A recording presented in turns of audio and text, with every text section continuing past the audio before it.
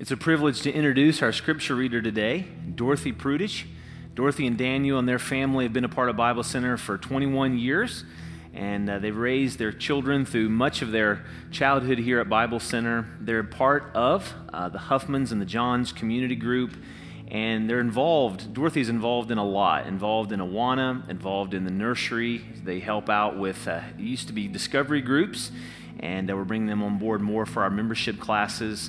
So many of you ladies have told me that you first connected at Bible Center when Dorothy was our women's ministry director and began to study the Bible, and for these years you've been faithful to the Lord. So it's a privilege to have her read the scriptures for us.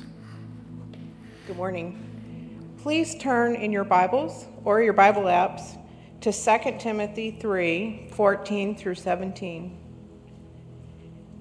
And if you would, please stand with me for the reading of God's Word. But as for you, continue in what you have learned and have firmly believed, knowing from whom you've learned it, and how from childhood you have been acquainted with the sacred writings, which are able to make you wise for salvation through faith in Jesus Christ. All Scripture is breathed out by God and is profitable for teaching, for reproof, for correction, and for training in righteousness, that the man of God may be complete, equipped for every good work. This is the word of the Lord. You may be seated. Amen. Thank you. People do strange things in the name of religion. Let me introduce to you Jediism. Jediism. When I first saw this picture, my first thought was, these guys need something more to do. They need something to do with their time. But there actually is a religion called Jediism. When George Lucas first wrote the scripts to his movies, I can imagine that he had this in mind. Membership to the Jediism religion, there are membership classes. It involves 16 sessions of watching the original trilogy straight through, over and over again, 16 times. People who are a part of Jediism believe that the episodes 1, 2, and 3, which came later, are an abomination to their religion, and they refuse to endorse them. If Jediism isn't your thing, then maybe Dudeism is your thing. It was patterned after the movie, The Big Lebowski, and you can actually believe in the Grand Deuterino and become anointed as a Dudist priest. No joke. There are 150,000 followers of Dudism in the world today, and it continues to grow. The phrase or the motto for Dudism is this. Our motto is, of course, producing more maturing followers of Jesus. Their motto is, just take it easy, man. Just take it easy. Now, we laugh at that, and yesterday I was appalled to read through all the different religions and ways people express their faith in the world. But have you ever stopped to ask yourself, why do we do what we do?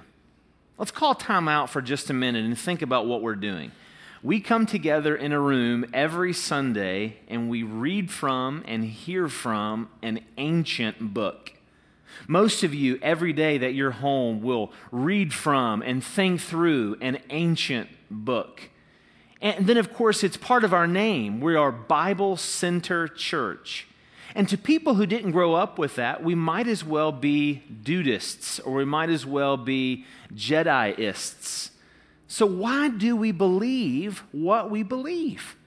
It's healthy for us sometimes to hit pause and ask those questions, and that's what this series is all about. Before we dive in, feel free to take notes along the way. This series will have, hopefully, a number of tools to arm you, equip you in the faith. Before we dive into our outline, I'd like you to look at the top phrase of your outline in the bulletin or on the app. We have it here on the screens. The Bible, what is it? Well, first of all, it's a collection of God-inspired books. A collection of God-inspired books. Verse 16 says this, all Scripture is breathed out by God. All Scripture is breathed out by God. So the Bible, I'm espousing, is a collection of God-inspired books. I don't like to say that the Bible is a book. I mean, technically it is. The very name Bible means book. But it's better to say it's a collection of books. If you're talking to your neighbor or an unbelieving friend or family member and just simply say that God wrote the Bible, again, technically that is true. But it's better to be more precise and say the Bible is a collection of books. 66 different books in total, 39 in the Old Testament, 27 in the New. They were written over a period of 1,500 years and 40 different authors. And to think that all of that comes together in one cohesive message without contradiction is enough to astound even the most complex of minds. One of the questions I had growing up was, who decided what books made it into the Bible? Ever think about that? Who gets to pick whether or not Matthew, Mark, or Luke got into the Bible? Well, in short, God led the early church to make that decision about 1,800 years ago. You could even argue that from the very beginning, from the time the books were written, the church was deciding, they were looking, examining, testing through the faith to see whether each book was truly part of God's Word. 1 Timothy 3:15 says, the church is the pillar and ground of the truth. At Bible Center, we don't believe that the church produced the truth. We don't believe that the church wrote the truth. But simply the church got to look back at something that God wrote and examine it and see, does this pass the litmus test of what Jesus said when he was here?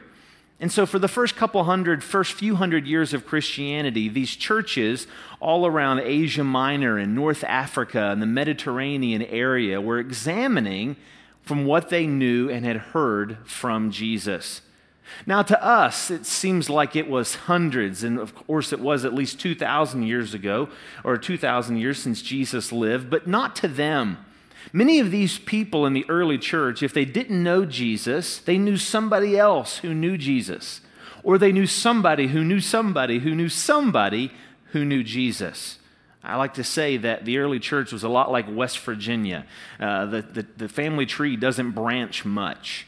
The early church was very close, very connected. They knew a lot about what Jesus had said and the leaders and the apostles he had appointed. The Old Testament decision for which books went in the Old Testament were easy. If you're taking notes, you can look this up later, but in AD 90, the Council of Jamnia, again, 90 years after the birth of Christ, you have a council already saying, you know what, we know exactly what the Old Testament books were that were inspired. But the historian Josephus, who wasn't a Jesus follower, but he knew much about the life of Jesus, interestingly wrote this. He said the Old Testament books were already determined what was inspired hundreds of years before Jesus. And that's a mistake that's often made when we read our history books today or we watch the History Channel. Somebody will say, well, this was determined at the council. Most of the time it was determined hundreds of years beforehand, but the council was simply a way to codify it. They wrote it down and said, listen, we know this is true. Let's put it in ink and declare it to be so for future generations. How do we decide the New Testament books? 3 ways we determine the New Testament books. First of all, was there a Jesus connection? Was there a Jesus connection? So first and foremost, the apostles, many of the apostles wrote part of the Bible. You have Matthew, you have John, you have Peter, to name 3. The apostle Paul wasn't one of the original 12 apostles, but he became an apostle because Jesus appeared to him on the road to Damascus, and Jesus trained him for 3 years in the desert. So Paul wrote much of our New Testament as an apostle, although he wasn't one of the 12 disciples. But there are other books in the Bible written by people who weren't 12 disciples or apostles. For instance, of Matthew, Mark, Luke, and John, Matthew and John were apostles. Mark and Luke were not. So should we throw out Mark and Luke out of our Bibles? Well, the early church didn't think so. You see, Mark is John Mark that we mentioned last Sunday, trained by the Apostle Peter, and Peter told him everything he knew about Jesus. So the early church said there's a Jesus connection. Everything in this book aligns with everything that Jesus taught. And then there's Luke. Luke was trained by the Apostle Paul. So the early church looked at the Gospel of Luke and said it lines up with everything we know that Jesus taught, and Luke was personally mentored by Paul. This week I was blown away again just to read through the books of Jude and James. What was their Jesus connection? If you look in your New Testament, it's at the very end. What did Jude and James do? Were they part of the 12 disciples? I don't believe so, although there were others who bore that name. But Jude and James had a very special half-brother. It was Jesus. They grew up with Jesus. They may have bunked with Jesus. And so I would say that's a pretty strong Jesus connection that allowed them and gave them the authority to write the books they wrote in the New Testament. So the first criteria, was there a Jesus connection? The second criteria had more to do with, does it fit with what Jesus taught? There is no single verse in the Bible, there is no doctrine in the Bible that is only taught in one single verse. There is no core doctrine in the Bible that is only taught in one single verse. So as the early church looked at this, is this something that goes along with all the other books that we know Jesus declared to be God's Word? Were there other books written around the time of Jesus, before or even in the hundreds of years after? Absolutely. If you've ever seen the Da Vinci Code, you hear about some of those books. You hear about books like the Gospel of Thomas, books like the Shepherd of Hermes. Now, if you take two books like the Gospel of Thomas and the Shepherd of Hermes, the early church said the Gospel of Thomas does not line up with what Jesus taught. Therefore, we know it can't be inspired. But they looked at the book called the Shepherd of Hermes. You can look it up. It's got some neat stories, some neat content, and just about everything in the book, maybe everything, would line up with what Jesus taught in the rest of the Bible. The problem, the reason we don't have the book called the Shepherd of Hermes, is that the writer had no Jesus connection. He wasn't an apostle, and he wasn't trained by an apostle. So it didn't make it into the Bible. The third way we know which books are part of the New Testament has to do with whether or not they were universally accepted. It doesn't mean that every single person in the church agreed, but did most of the churches, when they receive this letter and read this book, think that coincides with what we know about God's revelation, about God's Word?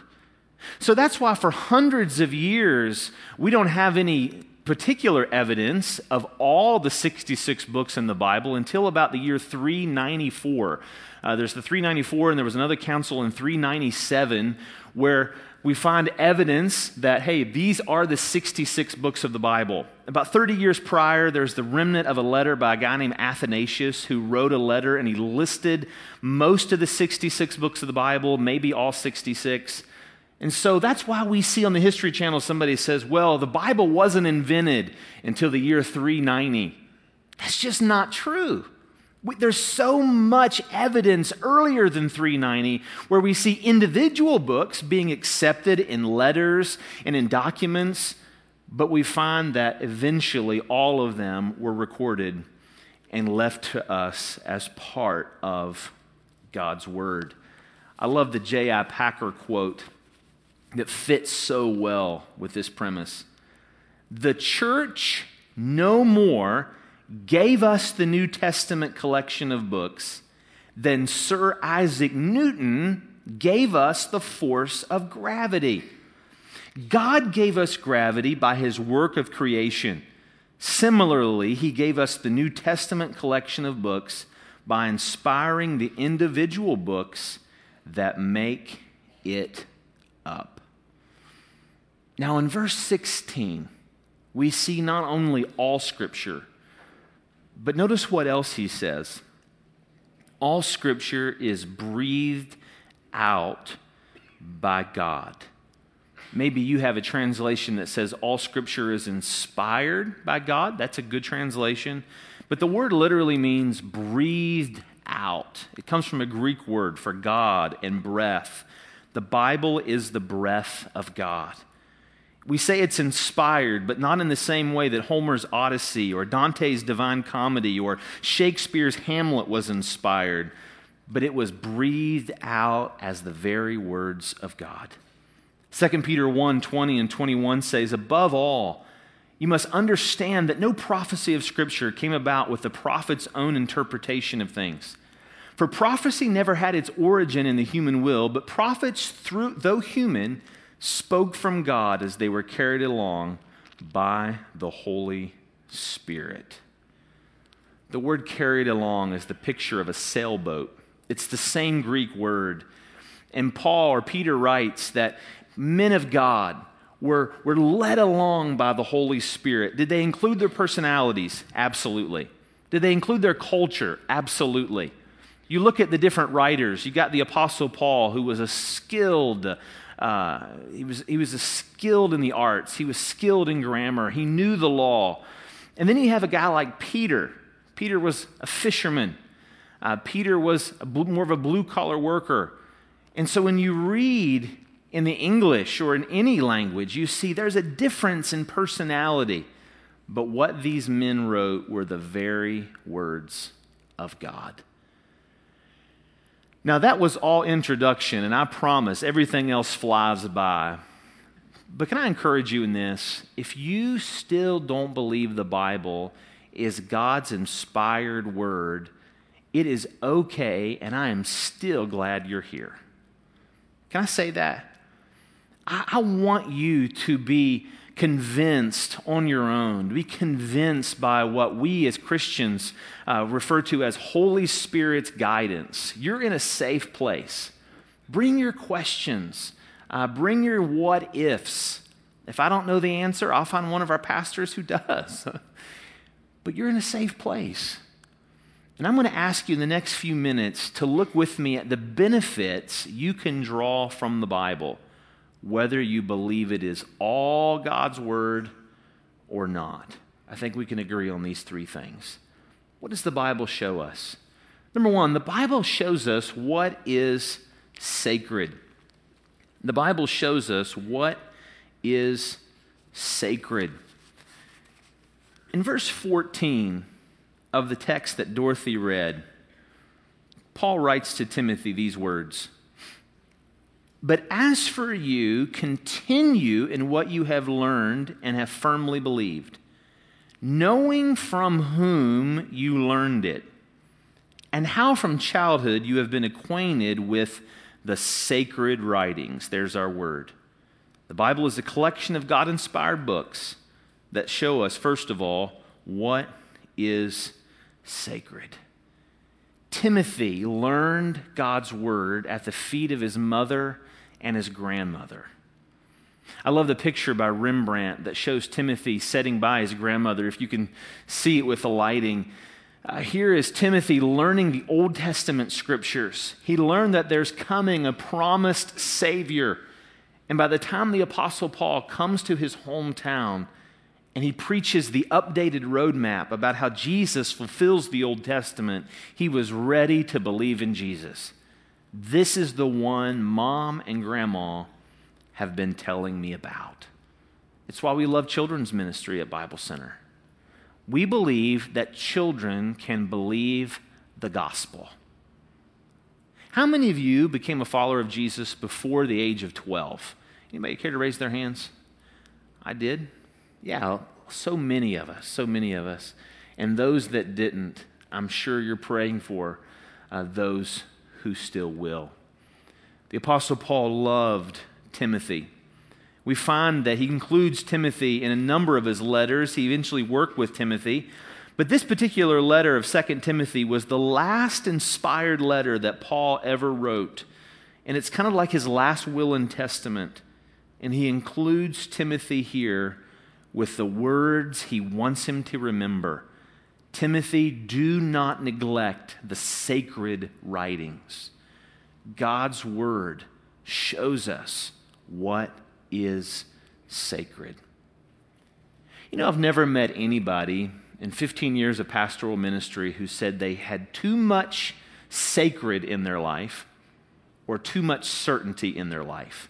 Here's what I mean. I've met a lot of people that said they had too much church. But I've never met anybody that said, you know, I just feel like my life is too deep. I feel like my life is too meaningful. I just have too much fulfillment in my life. My life just, I understand too many of the mysteries of the universe. Pastor Matt, I really, really wish my life could be more shallow. Nobody ever says that. And so whether you're a new Christian or a veteran Christian or somebody who says, you know, I still have questions, let me invite you to read the Bible because it shows us what is sacred, whether you agree with every page or not. The Bible shows us what is sacred, but there's something else the Bible shows us. This may be the most important. It shows us what saves us. The Bible shows us what saves us. In verse 15, and how from a childhood you have been acquainted with the sacred writings, and here it is, which are able to make you wise for salvation through faith in Christ Jesus. What is the purpose of the Bible? It's to make us wise unto salvation in Christ Jesus. The purpose of the Bible is to show us the way to God through Jesus Christ. Now, this is an important distinction. There are some who will say, the Bible is just another religious book, like any other religious book. The Quran, the Hindu scriptures, and others. The Bible is just another good book among other books. And I get their meaning, I get their intent behind saying that. But actually, it's not true. You see, something can't say one thing about Jesus, and then another document says something completely different, and those two books be in agreement.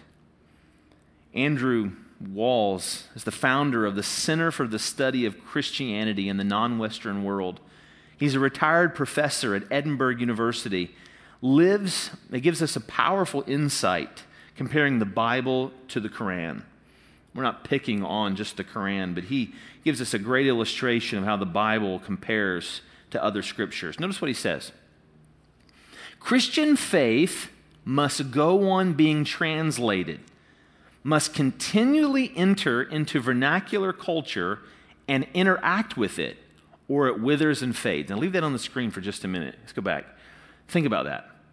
The Christian faith, Jesus designed the gospel to go into any culture and to impact that culture without transforming that culture and making it American or making it Jewish or making it African.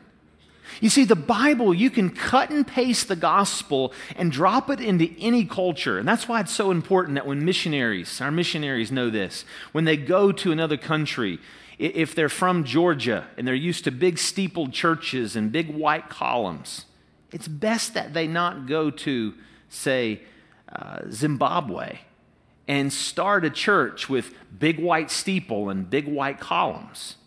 You see, those are more of an American expression of church.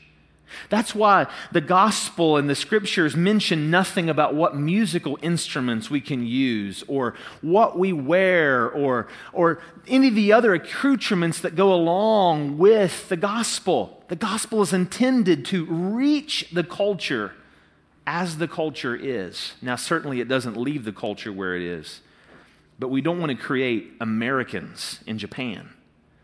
We want to create Christians in Japan. He continues, he says, Islamic absolutes are fixed in a particular language and the conditions of a particular period of human history. The divine word is the Quran, fixed in heaven forever in Arabic, the language of original revelation. For Christians, however, the divine word is translatable, infinitely translatable. And we're going to stop there for just a minute. This stuff gets me excited. If you're not excited, man, just pretend. The Bible isn't even written in the original language that Jesus spoke. Jesus probably knew Greek. He would have known how to read the Septuagint. But Jesus spoke in a common trade language, Aramaic. The New Testament, by its very nature, when it was written as a translation. And we see the Bible was never intended to stick us in any era of human history. That's why it's so important that we at Bible Center not be a church that's stuck in the 1950s or a church that's stuck in the 1980s. Used to be, that didn't seem like very long ago. It's a long time ago. Or a church that's stuck in the 1990s, or even a church that's stuck in 2010. But we are to translate the gospel and take it to our culture as the world is. And that's why the greatest missionaries, we look back, and this isn't part of the sermon, this is free, but we look back in history, and the greatest missionaries like Hudson Taylor and Adoniram Judson, if you've never heard about them, Google them. These were men and women who would go to China, for instance, and they would dress like the Chinese, and they would grow their hair like the Chinese, and they would live in homes like the Chinese. And they saw thousands of people come to Jesus because they knew it wasn't about their culture from Imperial England. It was about an eternal culture, the culture of the gospel, where we will have a people of every kindred, tongue, tribe, and nation gathering in heaven, because heaven doesn't all look like us. We'll get through this definition. Where are we? For Christians, the very word of Christ himself was transmitted,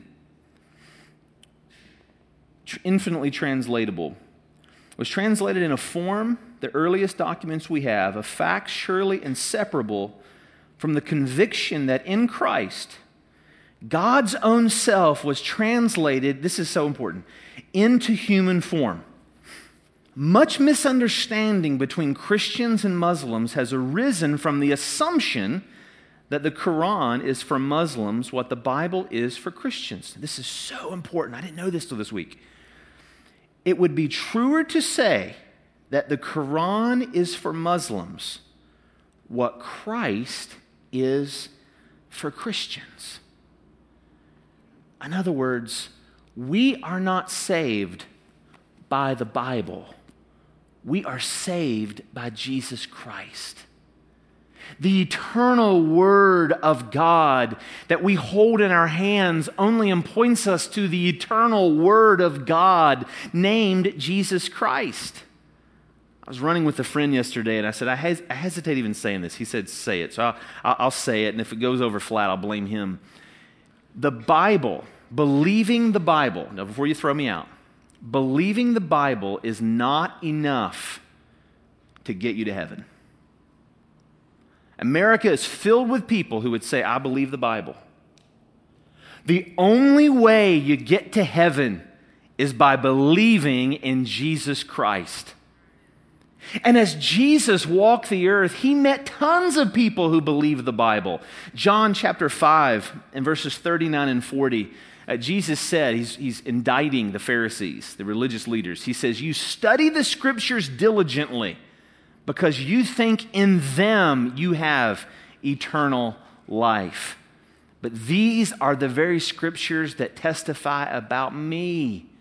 Yet you refuse to come to me to have life. People were saved for hundreds of years before all 66 books of the Bible were completed. Think about the people who were saved when Jesus walked the earth. None of the New Testament had yet been written, but yet they became followers of Jesus. And this morning, you can become a follower of Jesus even if you don't understand everything there is to understand about the Bible. The gospel is the good news that the living God, who demands perfection of all humankind, sent his Son, Jesus Christ, into the world to live a sinless life, to suffer and die on the cross as a substitute for our sins, absorbing the judgment we rightfully deserve, to rise again, to ascend back into heaven, and to grant forgiveness and righteousness and his Spirit and eternal life the moment anyone repents and believes. If you hear nothing else in this sermon, hear John 3:16. For God so loved the world, he gave his only begotten Son, that whoever believes in him will not perish, but have everlasting life. If we start there, we can spend the next 30 years together studying the Bible and mining its riches and learning the ins and outs of why God says it's true. The Bible shows us what's sacred. It's a collection of inspired books that show us what saves us. But lastly, and number 3, the Bible is a collection of inspired books that show us what makes us strong. The Bible shows us what makes us strong. Verses 16 and 17. All Scripture is breathed out by God. We believe that as Christians, inspired Word of God. But it's also profitable for teaching, for reproof, for correction, and for training in righteousness. The word profitable, remember last 4 weeks we've talked about Onesimus. His word means useful. His name means beneficial. It's the same derivative word. It means the Bible is useful. The Bible is beneficial. If you're taking notes, you can notice those 4 words, teaching, reproof, correction, and training in verse 16. Teaching is what is right. Reproof is what is not right. Correction is how to make it right. And training is how to keep it right. Teaching is what is right. Reproof is what is not right. Correction is how to make it right. And training is how to keep it right. The bottom line of verses 16 and 17 is the Bible will make you stronger the more time you spend in it. And he goes on to tell us how that's so in verse 17. That the man of God or the person of God may be competent. The word competent there means complete. Competent, equipped for every good work. Now, verse 17, the best way to illustrate verse 17 between complete and equipped is the use of the picture of the Gladiator movie. How many of you have seen Russell Crowe's Gladiator?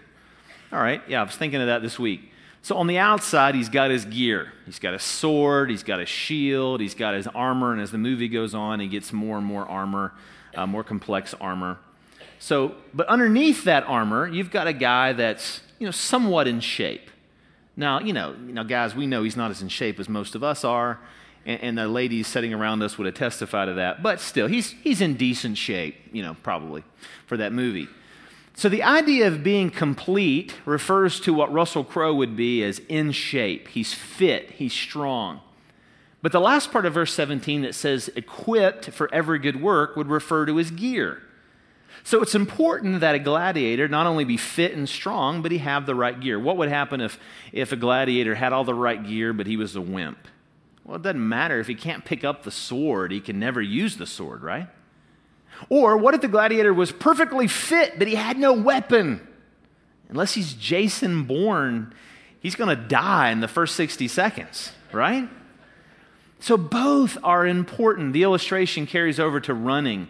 Trying to get back. I'm part of a man-up group. If you ever want to go run, you're a dude, join us on 5 o'clock at the YWC every Monday. We go run about 5 or 6 miles and discuss a book that we're reading. But running, think about marathon runners here in this picture. So you've got runners who are trained, they're physically fit on the inside, but they also have to have the right gear. Now, some of us, I'm back to training, and I'm learning that you can have all the right gear. I got a new watch.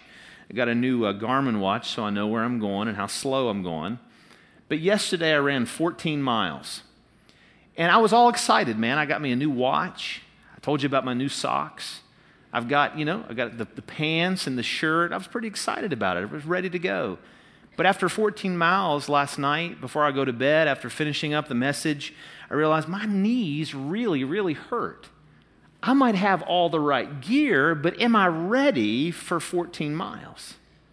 And you see, God's Word reminds us that both are important. To be the person, to be a strong person, but also to be equipped for every good work and deed in life. Here's my main encouragement. No matter where you are on your Christian journey, it's simply this. Try reading your Bible every day this summer and see what God does in your life. Try reading your Bible every day this summer and see what God does in your life. You know, it occurred to me this week, studying for this message, that it's very easy for the Bible to be like a textbook. Pastors who study for messages, you're in the Word 10, 12, 20 hours during the week. But it also occurred to me that here lately, my devotional life, just opening up the Bible and reading it, really stinks. And so I'm going to ask you as a church to go on a journey with me. I put a 60-day reading plan. If you don't have to do all 60 days, but I put it on my Facebook yesterday, my Twitter, my Instagram. Feel free to check any one of those 3 out. If you don't have any of those, let me know. We'll have my assistant print it off for you. But a summer reading plan, what would it look like when we go on vacation this summer to take some time to read the Bible? What would it look like for our students, for you who maybe are in elementary school or middle school or high school or college? You got a break to read the Bible 10, 15 minutes every day. What would it look like for us at work? I know we're busy. We're all busy. Take a few minutes and just some quiet time and read the Bible. Maybe you're going through some suffering. This is a really bad season of life for you. Try reading the Bible every day and see what God does in your life. Maybe you've got a decision to make this week and you're just not sure what. Try reading the Bible every day and see what God does in your life. I invite you to go on this journey with me. And may God help us to be the best summer of our spiritual walk. Will you join me in prayer? Father, thank you for brothers and sisters who can journey through life with me. I pray first for those who today have seen that salvation comes through Jesus and not through believing or understanding every nook and cranny of the Bible. I pray you would help them to believe in Jesus. With heads bowed and eyes closed, if today you say, I want to put my faith in Christ. I believe the claims of Christ. I may not understand it, but I want Jesus to be my master and my Savior. I believe He died on the cross for me. I believe He rose again the third day. I don't understand it, but I believe it. Let me invite you right where you sit to call on the name of the Lord. The Bible says whoever calls on the name of the Lord will be saved. I'm going to pray a prayer. Let me invite you to pray this prayer with me. Dear Lord, I know I'm a sinner. I know I can't save myself. But I believe you love me. And I believe you want me to be strong. I believe you want me to be saved. And I ask you now to forgive my sins and make me a Christian. With heads bowed and eyes closed, if today in your heart of hearts, if you prayed and asked Christ to be your Savior, would you just let me know some way? Drop me a note this week. I'll be out here by the fireplace, by the doors. We'll have a pastor here at the front. Just stop by and say, Pastor Matt, I prayed that prayer. And we'll follow up with you this week. We'd love to help you on your journey. Christian, how's your Bible reading? We're going to talk about meditation and study and interpretation all for the next 7 weeks. But how's your Bible reading? May God help us to make this a summer where we try to read the Bible every day. In the next minute, let me invite you to ask the Lord to help you make that so. Figure out when that would be in your day. And let's ask God to help us this to be the best summer yet of our spiritual journey.